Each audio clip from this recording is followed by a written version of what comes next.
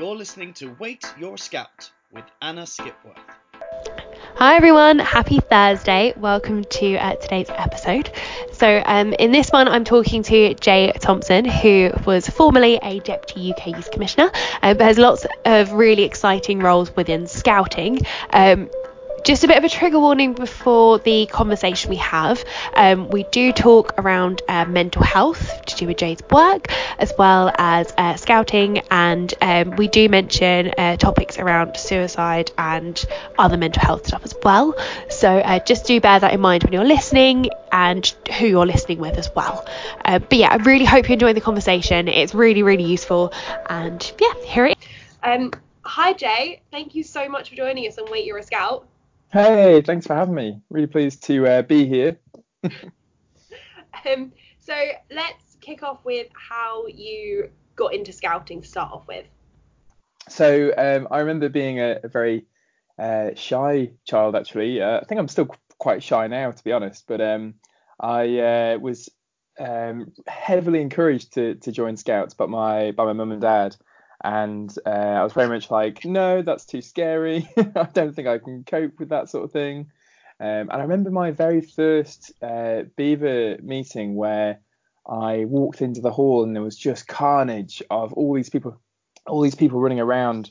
And I remember crying and being like, no, I don't think this is for me. Don't think I want to do this. Don't think I can manage this. And then give it a couple of weeks and I started to really enjoy it. I started to get into it a bit more. I remember it was the good old or bad old days of Beaver uniforms that were like fully grey, like little jumpsuit things. Really, really weird uniform. And you could collect two badges that you work towards, like two award badges. And I remember earning them where I was very proud. But equally, I remember a similar saga when moving up to Cubs as well, where I was too nervous to move up to Cubs, and I was like, no, I can't cope with this. But I did so, and I kept it up, and I'm still a scout now, aged 26. So it can't have been too scary 20 years later to still be involved in scouting now. And so, where did you actually scout when you first started as a Beaver? Well, I grew up on the Isle of Man, so it was my shout out to First Maloo Scout Group, best scout group in the world, right? I think everyone says about their group. Absolutely, it's still going strong. But I was back on the Isle of Man, in a little village called Ballasalla. So yeah, that's where the journey started, I suppose. I think one of the things that you slowly realise is that scouting isn't just this thing that you do in your little village. And I think as a Beaver or a Cub, it's really hard to comprehend the scale of scouting and how many different countries and thousands and thousands of people are involved, and millions of people involved all around the world. And I think that's the bit that I slowly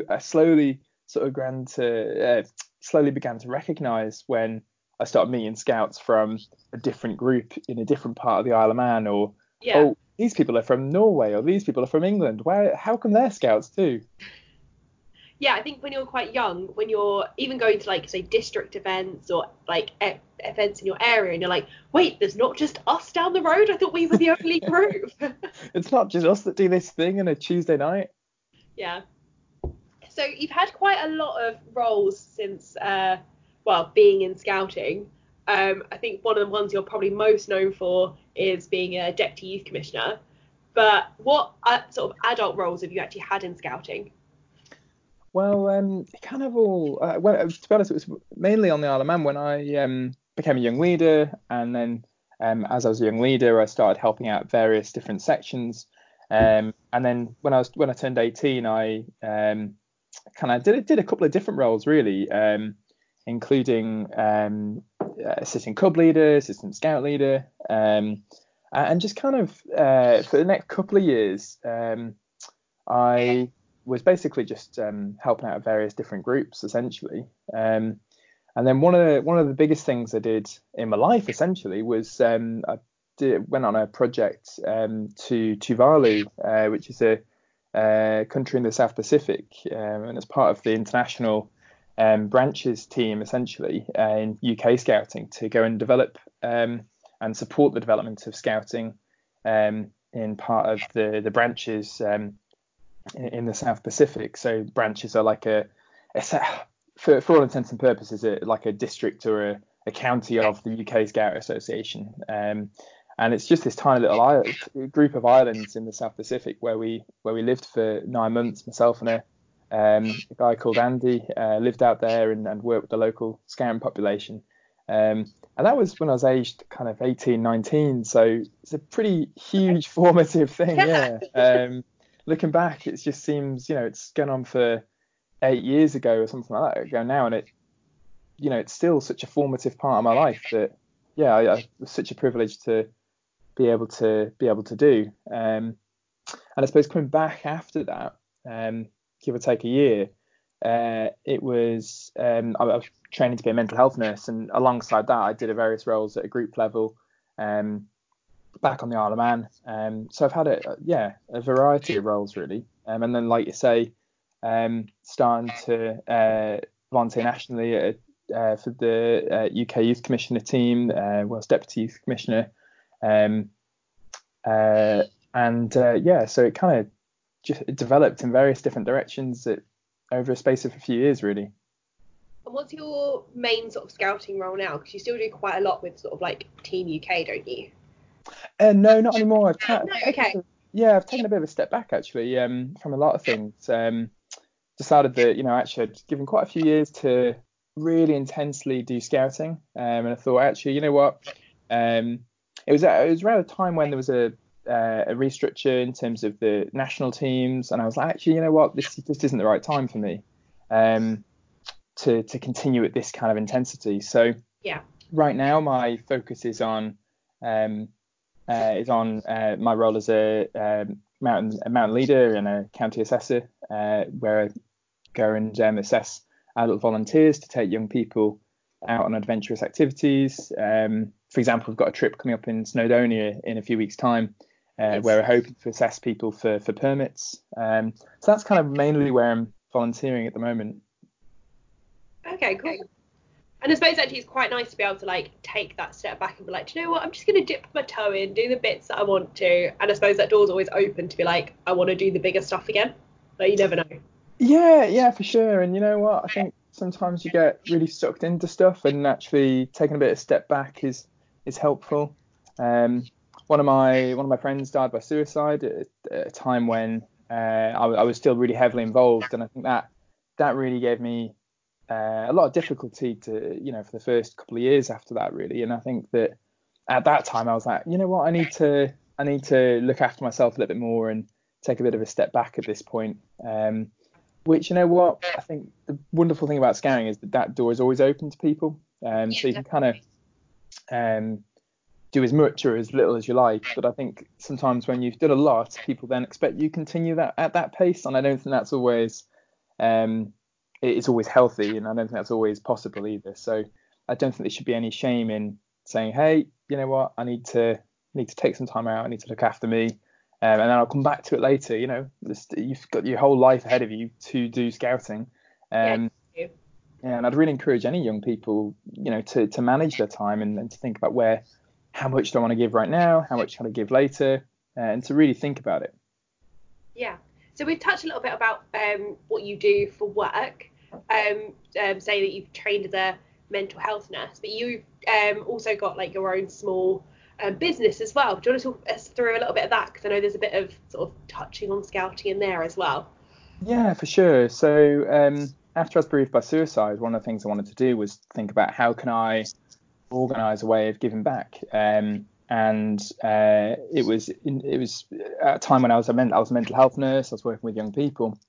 But one of the biggest things I think we can do is increase awareness of mental health across all communities and populations, but also really importantly skills as well. It's not just knowing what mental health is, it's kind of knowing how to respond in a really helpful way. And so my business, Mental Health Building Blocks, is a way of doing that. So it's a way of delivering training, a way of delivering consultation and presentations, and it's just a way of helping me organise my kind of efforts to increase skills and awareness in populations, really, in communities. And it's been brilliant. I've worked with all sorts of different community groups everything from the police to women's aid to corporate businesses to charities. It's a real diverse experience. And one of the groups I've been able to work with in that time is also Scouts. And I think there's such an appetite in Scouting for people to learn more about mental health, and that's amazing. I think we're already in Scouting. We're always very inclusive in Scouting, but one of the things sometimes is that we simply don't understand how to be more inclusive, and sometimes we don't understand how to support people. And I think that's one of the greatest areas we've got to improve in is the skills around how to support young people and adult volunteers in Scouting. Yeah, definitely. I think sometimes you always think like Scouts are, well, you're a Scout, you must be resilient, you must be like this because that's what we do. And actually, not everyone is there at the same pace or the same time and responds to it differently. So yeah, actually upskilling people to be able to respond to that well, definitely good. And the fact that it's helping other businesses as well. Yeah, for sure. And I think I think Scouts are, statistically more likely to be resilient, less likely to develop mood or anxiety disorders statistically. But at the same time, mental health affects everybody, so that includes everybody in Scouting. So we need to be aware of that, and it's not that, it's actually, sometimes we think, how can Scouting prevent poor mental health from developing? And I think actually, yes, that's part of the picture. We need to think about how can Scouts support and sustain people in a healthy way that do have mental health difficulties, because 1 in 4 of us adults, 1 in 10 young people will have a mental health problem. So actually they're likely to be in Scouting at the same time. So how do we support and encourage them to keep going and to keep going with Scouting as well?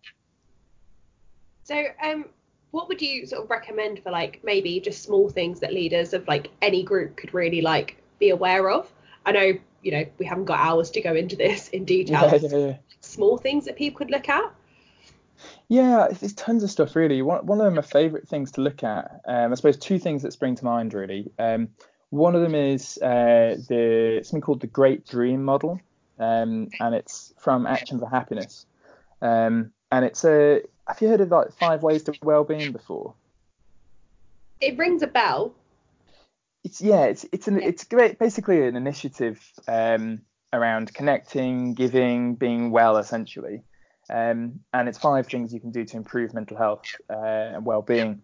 The Great Dream initiative has 10 things essentially, and some of them are very external things, like quite practical things, like volunteering and being active, and then some of them are more like reflective and setting goals.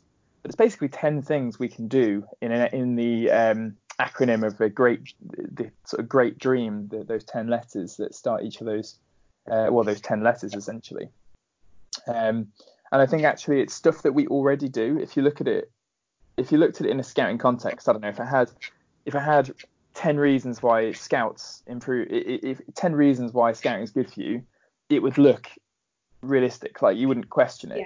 But the fact that it's an external thing, and the fact that it's championed by Action for Happiness, who are a great big global charity organisation, just shows me that Scouting already does a lot of good.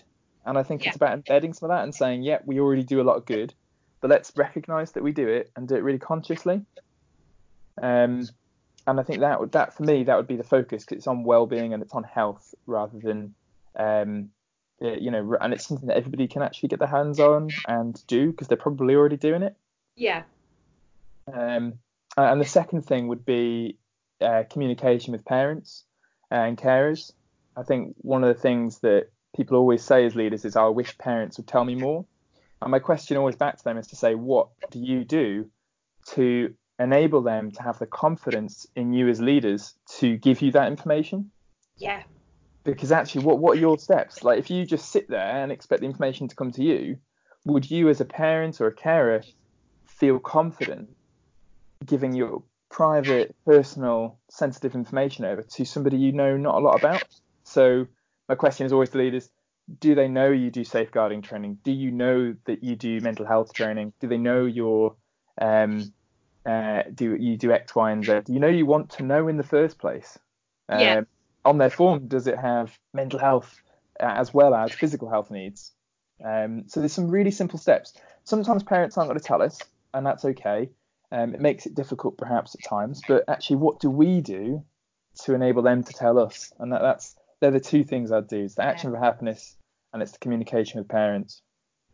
Yeah, and I think even that communication with parents can be just like even the basic stuff, like, oh, my child has asthma or my child has this, and you kind of don't always equate it to like the mental health stuff as well. Yeah, for sure. Yeah, for sure. And it all interlinks, mental and physical. But yeah, it's about how do we make sure that they actually have the opportunity to tell us? Because sometimes they don't. I know we touched a little bit on some of your international scouting, but you've also been to like lots of conferences and other things. What are some of the sort of bigger opportunities that scouting has sort of given you, as well as what you've already spoken about? So, well, I've been really privileged in so many ways and so many great opportunities. One of them that comes to mind is the World Scout Jamboree. Last summer, for example, I was in West Virginia, the World Scout Jamboree, and that was just an incredible experience to work with so many different volunteers and to actually make an event like the World Scout Jamboree with 40 odd thousand young people all coming together. I was on the listening ear team on the Jamboree, and it was about supporting young people and adults that came forward to say, oh, I'm having a bit of a wobble, I'm finding things a bit tricky, and getting them back on their feet again, essentially. But no, it's just an incredible experience to be around so many different countries and nationalities and see the diversity of people, but also opinions and different worldviews and how they all kind of come together and make something work. You know, there's always going to be disagreements, there's always going to be arguments, but actually we made it work, and that's very much the scouting way. So yeah, that was one, that was one of the many experiences that I've been able to go on and have, that I'm really proud and privileged to have had, really. So I also know you've done a couple of talks at say like Gilwell Reunion and other bits like that. Are you planning to be there again this year, or do any sort of adult talks again for scouting and mental health stuff? Because I know they were like, I've been and they're really quite helpful. Yeah, well, I love that sort of I love that sort of thing, really. I love being able to talk about mental health and raise awareness of mental health. And the more people, the better. Sometimes in terms of just sparking an interest in mental health. You know, if you listen to like a 10-minute talk on mental health, it's not going to completely change everything about your perspective of mental health or give you all the answers you need around how to support, I don't know, a Beaver Scout with ADHD and Third Carlisle Scout group. But you're not going to be able to get all those answers, but it might just spark an interest. It might just think, oh, actually, could I try this a different way around? Could I look at this website? Could I look at these resources? Yeah. And I think that's a real privilege to be able to do that. So yeah, it's been this Gilwell Reunion last year is a prime example where we put on, I think it was 6 different talks on mental health, and every single one of them, I think, apart from the very last one on the Sunday, when you think everyone's either very, very tired from a few too adult lemonades or just ready to go home and have to pack up. Every one of them was packed up, packed to the hilt. And we had to say, oh, I'll come back later, to quite a few people that just couldn't fit inside the tent. And I think that just shows you how interested people are in learning about mental health and how much on the agenda at the moment this is in society, and of course scouting. Yeah. And I know you said about like, it's okay as an adult or as a volunteer to sometimes go, do you know what, this is a bit much. But have you got any sort of like practical tips for people to actually go like, do you know what, sometimes you need to say no, or, take that beat when they need to? Because I know I'm really guilty of it, of not doing it. Yeah, and it's a really hard balance. And people will say, oh, take a step back, but it's not. Actually, it's not that easy because it matters so much to you. So a couple of things that I know that I found quite helpful. One of them is looking at a tool. It's quite relatively well known, but a tool called the stress bucket or stress container. And the idea is we all have a capacity to deal with the stuff that life throws at us. And we generally expect our bucket, our container, to gradually grow as we grow. So you'd expect an 8-year-old's container, by the time if you take an 8-year-old, by the time they're 12, you'd expect their containers to be a bit bigger. They've got more capacity to deal with stuff that life throws at them. Yeah. Generally is kind of what we'd expect. So a 20-year-old may have a smaller container than a 30-year-old, for example. On an individual level, there's no point in comparing different people, to be honest, because it's just so subjective. But you generally expect people's capacity to deal with what life throws at them to expand. And the idea is stress goes in, and that could be anything from personal life, home life, hobbies, interests, scouts, work life, financial problems. Everything goes in there. All this stress flows in. And the idea is we have coping strategies and we have ways of managing that. And those coping strategies are like little taps on the side that release some of that stress. Doesn't release all of it. We need some stress to function. We need to be on our toes, because otherwise we'd fall asleep and we'd be very bored. So we need some level of stress. But those taps on the side help us cope. So I don't know, what's your favourite way of coping, Anna? What's your favourite way of... What's your favourite coping strategy? Probably doing some craft or something, just to sit and do something just for me. Yeah, lovely. So that's a perfect example. So that would be a great example of a tap, and actually allowing time in your life for that tap to release some of that stress would help you manage what's going on inside that stress container. Yeah. Unhelpful coping strategies are sometimes talked about in this as well. Like this, people will say, alcohol could be a coping strategy, and it can be, certainly can be. And one of the things to think about is it helpful or unhelpful? So if I went and had a glass of wine on a Friday night with a few friends at the pub and had a chilled time and I quite enjoyed it, actually that broadly for most people, most adults, would be quite helpful. But actually if that alcohol started to become more and more repeated, and actually I couldn't cope unless I had that alcohol, can we see how that might start to become problematic? Equally though, it's not about the alcohol, it's about the way we cope with it, and it's about the way we use it. So for example, yoga could be a great coping strategy, but if you repeatedly did yoga to the detriment of other things in your life, that could very quickly become unhelpful. So it's not necessarily the thing, although we can agree that more excessive yoga is probably healthier for our bodies than excessive alcohol. Of course, I'm not underplaying the destructive nature of alcohol sometimes, but can we see how any behaviour could become unhelpful? Yeah. And when it becomes unhelpful, it's like a little hose pipe on that tap, which feeds back into the bucket, with the idea being that regardless of what that thing is, it will give us a bit of relief. So it'll come out of the bucket for a while and then just go back in later.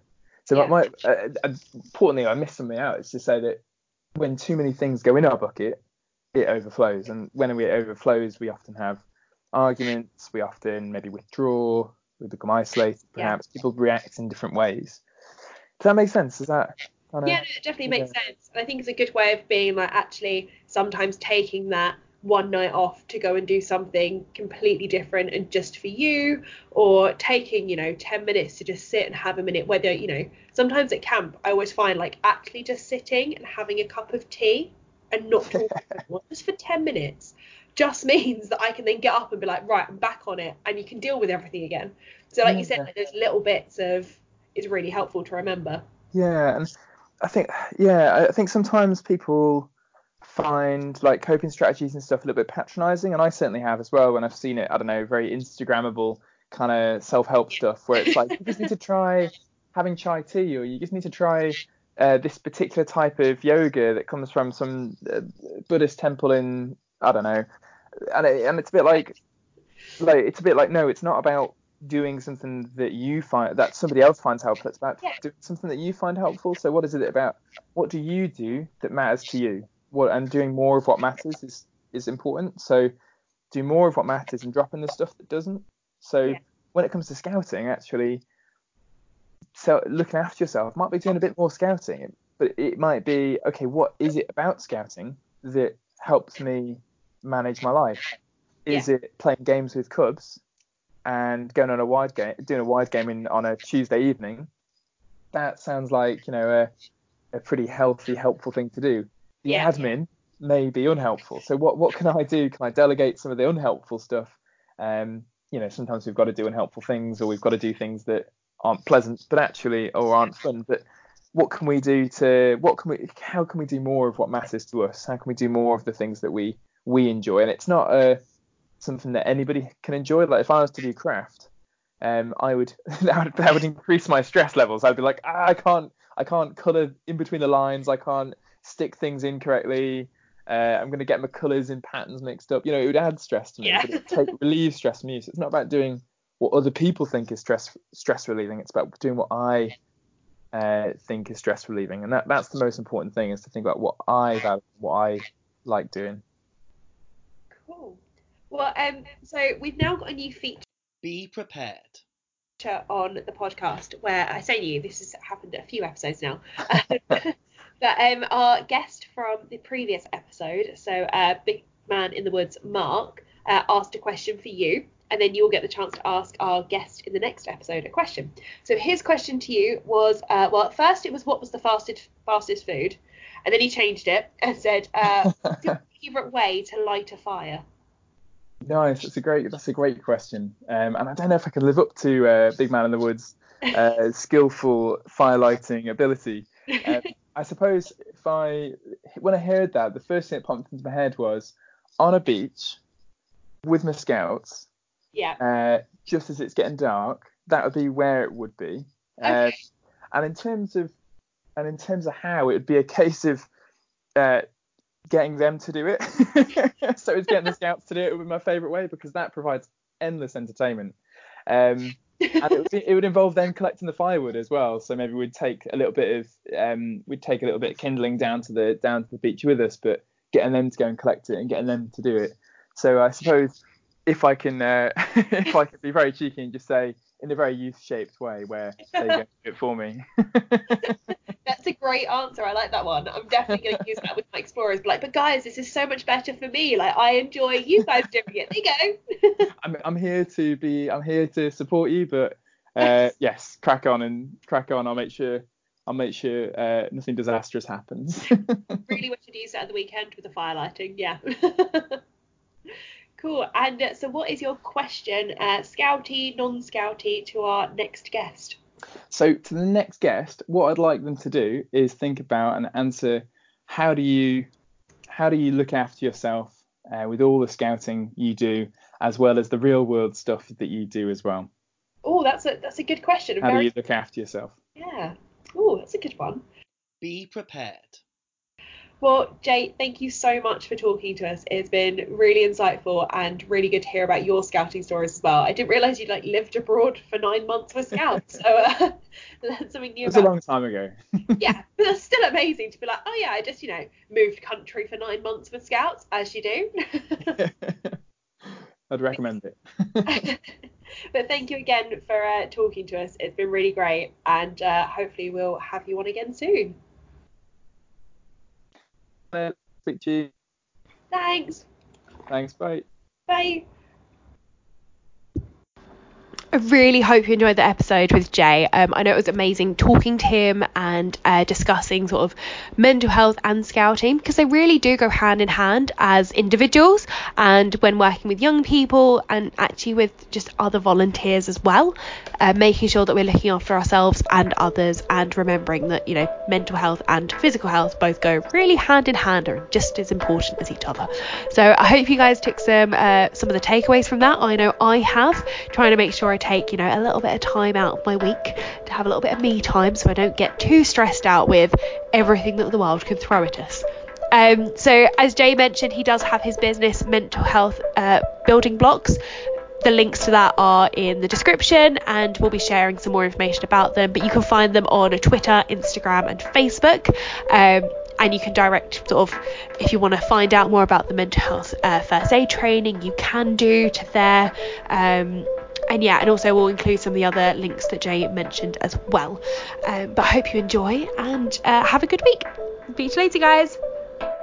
Thanks for listening to Wait You're a Scout with Anna Skipwell. Follow us on Facebook, Twitter and Instagram at Wait You're a Scout. And don't forget to rate, review and subscribe.